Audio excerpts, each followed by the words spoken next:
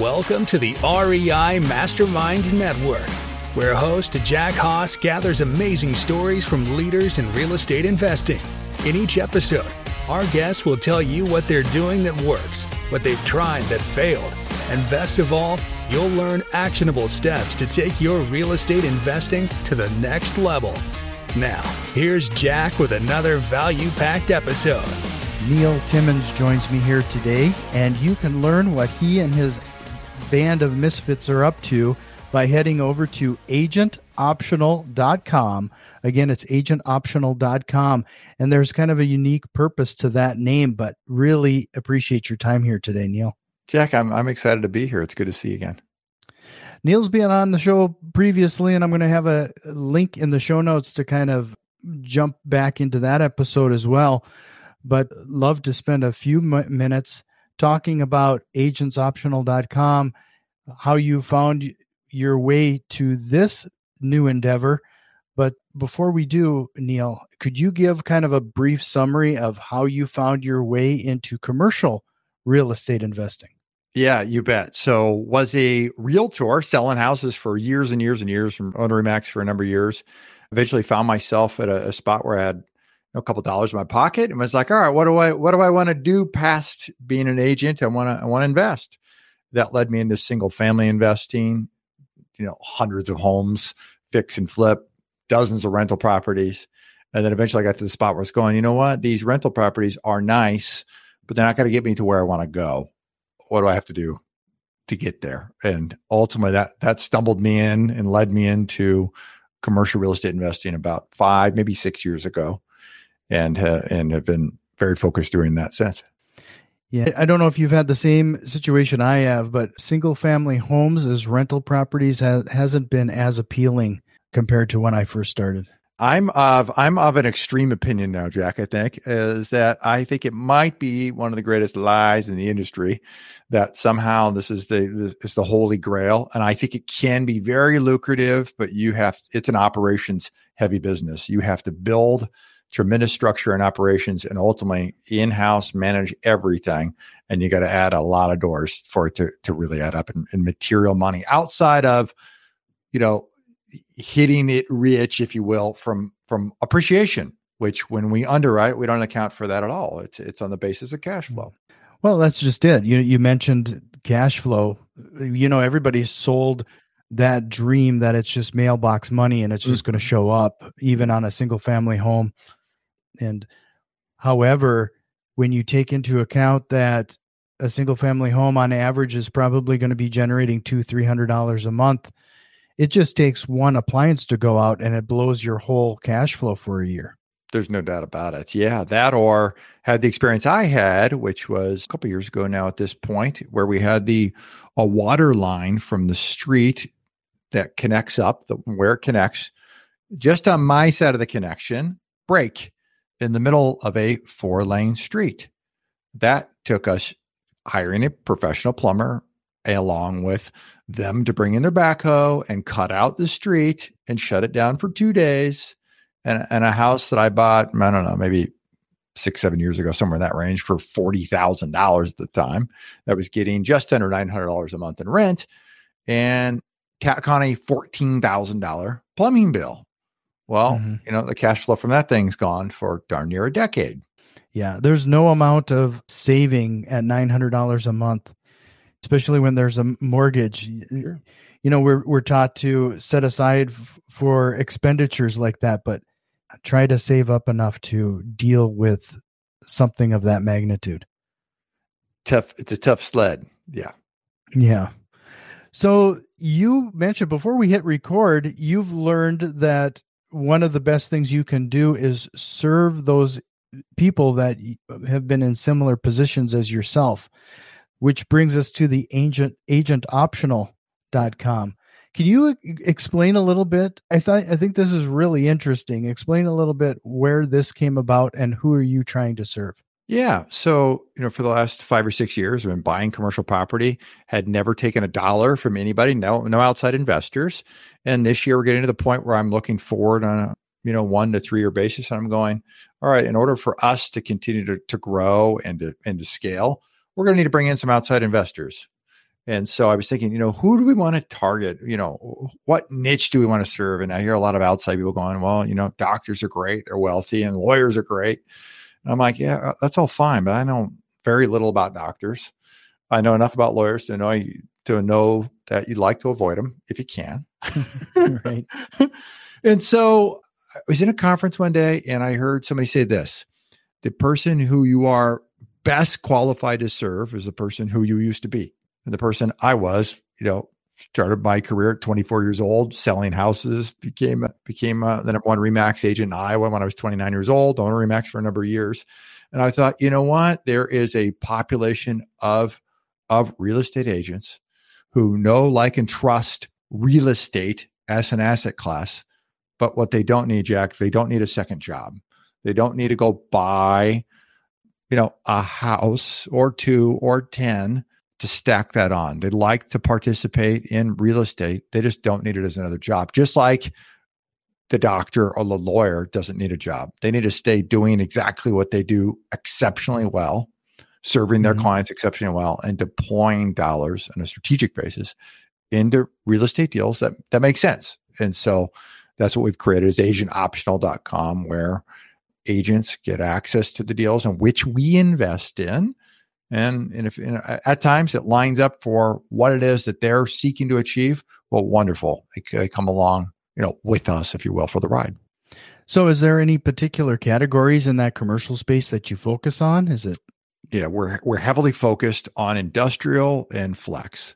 And for a lot of agents, they're like, I have no idea what that means. And that's okay. You guys can, we've got a video training series, totally free. You can get it on our website. And we talk about not only what we do, but then also industrial flex. I think for what it is that we're seeking to do is to be super boring. And what I mean by that is we're looking for results. I'm not looking for exciting developments, home runs that take a lot of risk. We're looking for very strategic investments that we can make and that ultimately produce cash flow for us. Because retirement, I say for everybody, retirement's a number, but it's not an age. Ultimately, retirement becomes on a cash flow basis when your passive income exceeds your monthly expenses. And so for us, it's allowing agents to become optional should they choose, right? It's adding that additional stream of income for them that they just don't get from their normal course of business. So for those people that would be newer to this, could you kind of take a second and define what you mean by industrial and flex? Yeah. So in industrial is for us, in the best case scenario, it's just a square box, metal or concrete, just a giant box. And the types of things that run out of there are like distribution centers. Like, for example, it wouldn't be an investment we have, but as an example, an Amazon warehouse would be an industrial building. Right? Holds giant amounts of things that get distributed out. That'd be an example of industrial property. And we have multiple types of people who occupy industrial property. For example, one of the largest grocer here in my state, Hy-Vee is the name of it. We have a building and they run their bakery out of it. It's an industrial property, but they happen to run their baked goods out of it, which is like, by the way, to going to a property, it's like the best property to go to, especially this time of year. You and I are recording this just days before Thanksgiving. Wonderful. Nothing but pies coming out of that place. And a flex property, I say flex property is like the mullet of commercial real estate. So you typically have an office in the front and a warehouse in the back. That's what I mean by the mullet of commercial real estate. Sure. So the type of places, has a little retail front and in the back, a big 10, 12, 14 foot overhead door that rolls up. So perhaps a granite place runs its operations out of a flex type property, right? They need a little office up front, not very big, to showcase some of their wares. And then in the back, they have a bunch of storage and trucks can come in and out. Plumbing places, a number of home builders, smaller home builders occupy themselves in a flex space. Sure. That makes a lot of sense. So, and that kind of leads me to my next concept and question there with the whole, now that we're out of the pandemic and there's a lot of work from home type scenarios, you're describing two commercial properties that probably have had very little change now that the economy is kind of back to force again. where they still need these type of spaces compared to small offices and the like. You hit it on the head. In fact, there has been a change, but it's been the opposite. It's been tremendous demand for what's taking place in that space, and certainly in both categories. Industrial is a big one because of a couple of factors. One being the fact that we've had COVID, and a lot of people in the manufacturing industry and certainly in the distribution industry realized on the backside of COVID that our supply chain is largely damaged, that we cannot rely on everything to be produced from China and that it to get over here, that ultimately just-in-time delivery, it doesn't really work. And so what you're seeing is a thing called reshoring or onshoring. A lot of manufacturing and distributors coming back to the United States. So there has actually been a tremendous demand for space for manufacturing, for industrial property in particular. And so we've seen a large increase in uptick there. You know, one of the things I like about this industrial side is that unlike, say, a tenant inside of an apartment, for example, you know, there you'd typically see a 1-year lease. Is here you'd see a 5, 10, or 15-year lease. So oftentimes we can plan out our cash flows and the investment to know what's it going to look like in 3 years to create greater stability in our returns. Have you seen any traction or changes regarding the supply chain then when it comes to, you mentioned Amazon. Amazon is building out a lot more satellite warehouses. I mean, we even have one locally now where, and it seemed like overnight where it would take a couple days, which seems still silly of me to say this. It would take a couple days for me to get my package from Amazon, but now I'll get something like the next day. So you're seeing these smaller distribution centers popping up. You're right. And in some cases, you can get it delivered as fast as today, depending where you're at and what the item is. Right. You're exactly right. That last mile delivery is becoming more and more important. And you think of us as consumers. I mean, we're not becoming more patient somehow, right? And as you move that direction, you're going to see more of that, and certainly expedited delivery. And not just from Amazon. You know, Amazon certainly is the 800-pound gorilla in that world and online retail. But there's a bunch of other people who participate in that area. And so you'll see more and more of that. And that also means, you know, the manufacturers and all the other people who supply the manufacturers with goods or do any sort of distribution have increased continuance, have increased demands and for additional space. Are there any particular markets that you're focusing on? Yeah, we love the Midwest. I'm right here in Des Moines, Iowa, a flyover country, and which is wonderful because it keeps some of our coast competitors out of it. But so yes, we love right here in the Midwest. Everything Iowa touches, Wisconsin, Minnesota, like North Dakota, like South Dakota a lot, Omaha into Nebraska where I went to school, and then down to Kansas and Missouri. We've been as far south as Little Rock, Arkansas. My head of our salesperson lives out of the market there. And so there's some uniqueness to Little Rock and tremendous demand. You think of, and then up in Northwest Arkansas, you know, Walmart's headquartered there. And that means just about anybody who supplies to Walmart has significant footprint there, a tremendous amount of activity going on in that market as well. Yeah, that makes a lot of sense. So is there anything in particular that you're looking for in these properties? Like, what would your underwriting or qualifications look like? I'll give you our sweet spot. Our sweet spot really is 20 to 60,000 square feet. Love a single tenant, triple net deal. We certainly buy multi-tenant properties as well. And then we're looking for certain clear heights. So inside of industrial, clear height, you know, from floor to ceiling, what's that clear span? That clear height is a big deal. And so depending on where we're at, you know, we're typically looking at 16-foot minimums. 18 is a little more ideal as we start at about 20,000. And then the bigger that building gets, the higher that clear height needs to be. So, you know, on a brand new construction today, for example, a lot of brand new construction buildings are 150 or 200,000 square feet, and they're at 32 to 34 on clear height. And so you'll find us operating in these B-class buildings, these B-class areas, solid places that they could never reconstruct. And that also gives us an insulation, a buffer For example, if we buy a building that's $80 a square foot, for example, to reconstruct that building at 30,000 square feet probably cost $150 to $175 a square foot. And so there is no competitors coming back in and building that building. The buildings today have gotten much, much grander, much bigger.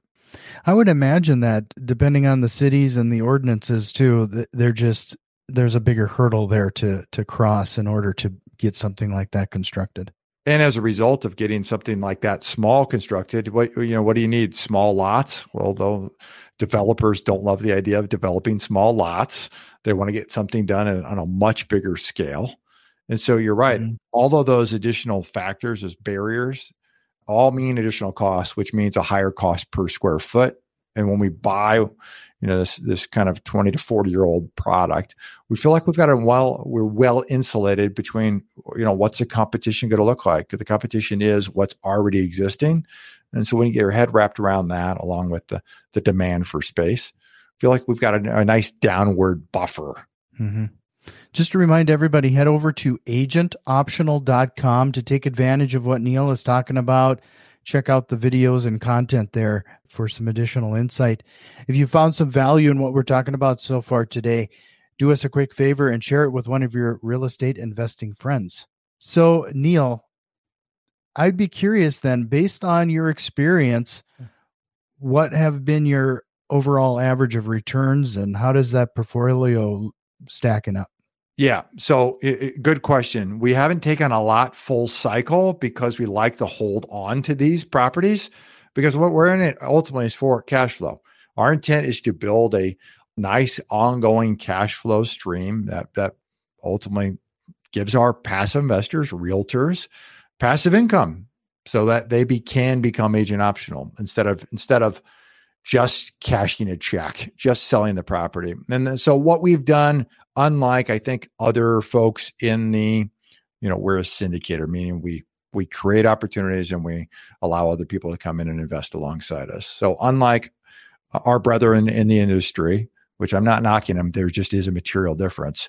They're largely compensated by transacting, meaning by creating an exit, by selling that property. And Warren Buffett, I went to school in Omaha. I drove by Warren Buffett's house, personal house, every single day I was in school there. One of the things that he said is never is the best time to sell a great investment. And so we believe the same exact strategy. Now, if we can strategically do a refinance and distribute money back to our investors because the property is appreciated, well, wonderful. That's exactly what we want to do. But we never want to kill that goose that lays the golden egg. Yeah, that makes a lot of sense. Earlier you mentioned that agent optional, you're serving somebody that, you've been there, done that. Yeah. What I think is interesting is that I run into, I would say, a majority of the agents, whether it's commercial or otherwise, they work with investors on a regular basis, buying and selling properties. They're seeing portfolios building, but then they never take the jump themselves. Yeah.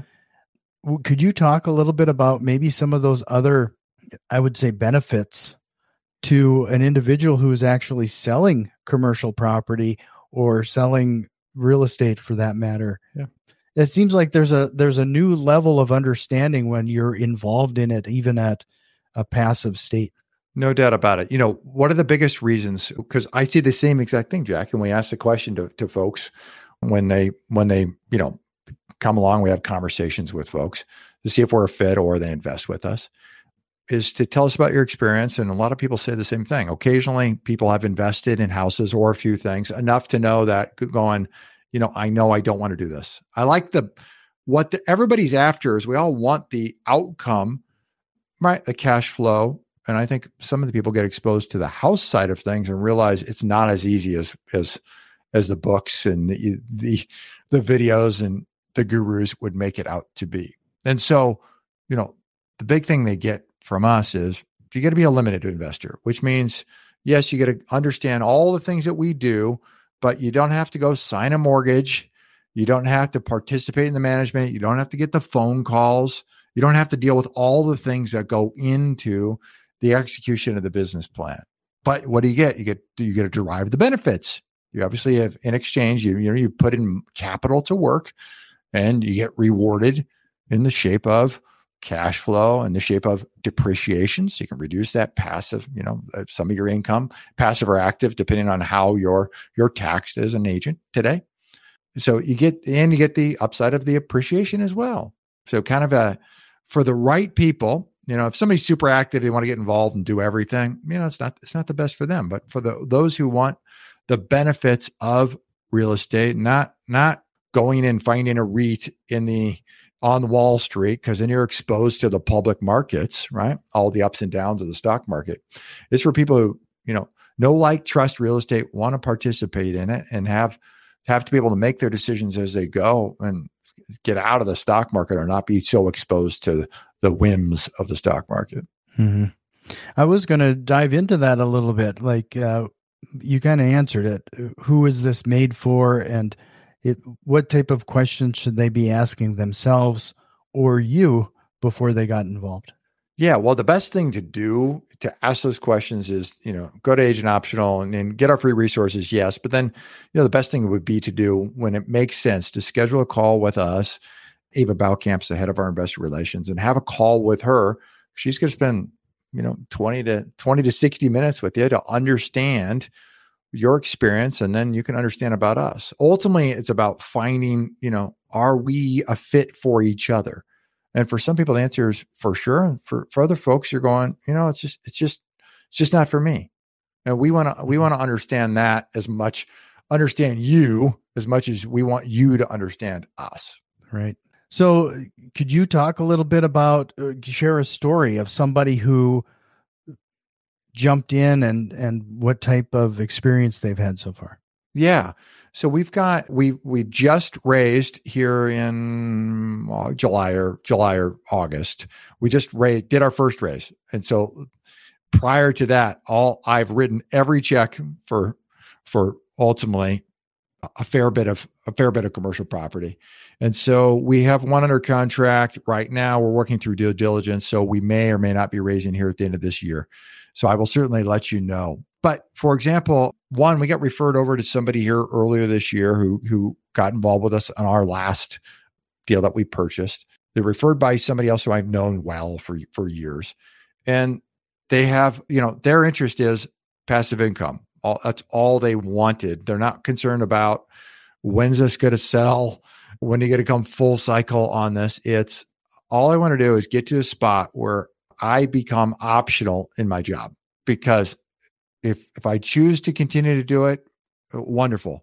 I can choose who I want to work with, when I want to work, but I don't have to feel like I have to go and grind. I don't feel like I have to answer the phone call at 7, 8, 9 o'clock at night, to feel like I have to be there on Saturday or Sunday to do something that perhaps I just don't want to do it. Perhaps I want to spend more time with the kids. Perhaps I want to go on vacation and not have to worry about not earning while I'm not there. And so we're only a handful of months into it. That particular asset has gone better than expected. And I think overall, been a very positive experience for that investor. I'd be curious, based on what we've talked about up until now, you have a vast experience as an agent, as an investor, now a commercial investor, syndicator. What is the biggest lesson you've learned along the way that has had a direct impact on your business now? Building the right team, surrounding yourself with the right people, for sure. So when I was an agent, I became the number one RE/MAX agent in Iowa when I was 29 years old, sold 210 or 11 homes that year, and ultimately built that through a team, executed through a team. And so we flipped several hundred homes here in Des Moines, did it through a team. And so building and adding on, stacking commercial property for my own portfolio, did it through a team. And what we're doing now, executing at the level we're executing, it's with the right people. There's no way around it. And especially with commercial real estate, anybody could go flip one home themselves and the right contractor. You don't need a lot, but commercial real estate really lends itself to building a team. It's a very team structure, and our investors, agents, are part of that team. They're a piece of that puzzle. And just like we are a piece of their puzzle for them to execute and get positive returns. You mentioned discovering having the right team at 29 years old. Some would say that that's still relatively young in the grand scheme of things. but it seems like you learned to make that investment fairly early on. And there's a lot of us old timers now that that still struggle with the concept of it being an investment Sure. versus it being an expense or additional troubles. What would you tell those people to get past that mindset? To get past that mindset, I heard a quote, must have been from some sort of training I did years and years ago. I was probably in my 20s for sure when I heard this. And the quote was, maybe Gary Keller said it. So it's certainly in that vein of a Gary Keller quote, that you're just one hire away from being a millionaire. And it speaks, and when you go down that rabbit hole, it's like, what does that really mean? Well, you're going to be able to add leverage. What are the things in my day-to-day that one does not enjoy and is not good at? Those are the first things that need to go. And if you can figure out how to get in your lane, do the things, Jack, that you do better than any other human on the planet. Once you can figure out how to live in that little sphere, tremendous things can happen, and tremendous dollars get added to that, to where that investment in somebody else to allow you to get there is truly an investment, is not a cost. That's important to point out, is that we focus so much as a syndicator in your situation or what have you. We're always so focused on leveraging other people's money, leveraging banks' money. It's all about that type of focus, but we rarely take a second to consider what other things we can leverage, including other people's time and energy. You're right about that, and it's interesting, but you're spot on. It does become an afterthought for a lot of folks. Yeah, and that's actually probably, now that you say that, I'm thinking out loud here, that's actually probably where the gold can be achieved. And that, when you say you are one hire away from being a millionaire, I've never heard that phrase before, and it makes a lot of sense. It is. There's tremendous power in putting that right team together. Not only is there tremendous power in what it can do for your own worth financially and then the worth of others, but for the ability to create a mission focused environment, to create an environment where it's not just I win, it's we win. There is a deeper reward that you'll get from that environment than any check could ever give you. Just remind everybody, agentoptional.com. Neil, this has been a great conversation, but before I let you go, we're going to jump into some rapid fire questions. And I don't know if I've put you through this before. I don't remember, but I'm now prepared. Okay. At least mentally. So you shared what you thought is a lie that we tell each other previously at the beginning of this episode, but what lie do real estate investors tell themselves and others? What lie do the real estate investors tell themselves and others? That cash is king. I think that's a big lie. Well, I think it's important. I think cash flow is king. Mm-hmm.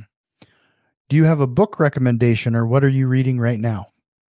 My book recommendation would be Winning Through Intimidation. Winning through, not winning by. So winning through it. Intimidation, you'll have to, the author escapes me off the top of my head. Great book. It's an oldie and a goodie. Okay. What is one tool you can't live without, whether it's in your personal or business world? Your questions are incredible, Jack. They really are, because it forces me to think and reflect. Because I'm like, I know there's lots of tools that I cannot live without. I'll default. I'm sure it's been said too many times here, but I'm gonna say Chat GPT. I cannot live without right now. You're the first one to say that one. All right. And I've been using that quite a bit lately as well. It's been a great tool to at least get a starting point on some things. Yes, it's great. Sometimes, dialogue, talking to somebody else, I find at times is so much better than text, because you can bounce ideas off. I just can't get text. So occasionally I'll just get on the phone with somebody and we'll just walk through whatever it may be. And I find Chat GPT is like having that other person. It's good to go, oh, I didn't think about that. And then it just leads you down, allows you to think differently, or allows you to think down a different path. Sure. If you could go back in time and give your younger self one piece of advice, what would that be? One piece of advice would be to think further ahead, think further out. So as an agent, for example, it was always, how do we sell a home this week, this month? How do we do 5? How do we do 10? And I spent a lot of time transacting, and I suspect not enough time planning out to where I want to be in 5 or 10 or 15 or 20 years. And I think had I had available to me what we have created, an avenue for somebody to deploy in real estate, I think my world would be different financially today, because I would have been much further ahead on a passive income basis. And I'm sorry to do this to you, but I'm going to give you one more, and you're going to be the first one to get it. Bring it. Can you give me one thing, whether it's a process or tool, that you have implemented that has had the biggest impact on freeing up your time? Freeing up my time. Well, the tool would be Vimeo, and our process would be anytime I get to a spot where, I'm not good at it and I don't like it. It's for me to create a process. It's literally just open up Google Docs, we'll name the process, and hit Vimeo, hit record. And I've got my taskbar up in the corner here, and just record just like this. And I just created a new asset management process, refined ours. So not really new, but refined it this morning. And I shot probably a dozen videos walking through step by step. Here's what has to be done. Here's how to do this one thing. Here's the one task, new video. Here's the next task.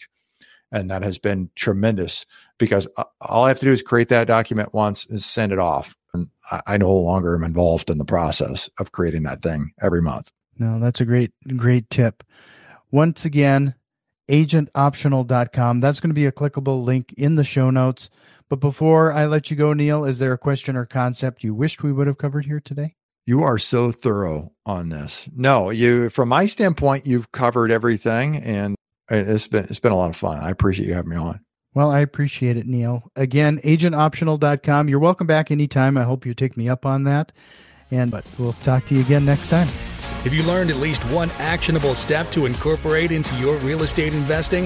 If so, please consider returning some of that value by leaving a positive review, subscribing to our YouTube channel, or joining our growing network on Facebook and Twitter. You can find links to all of our social media accounts in the show notes. See you next time.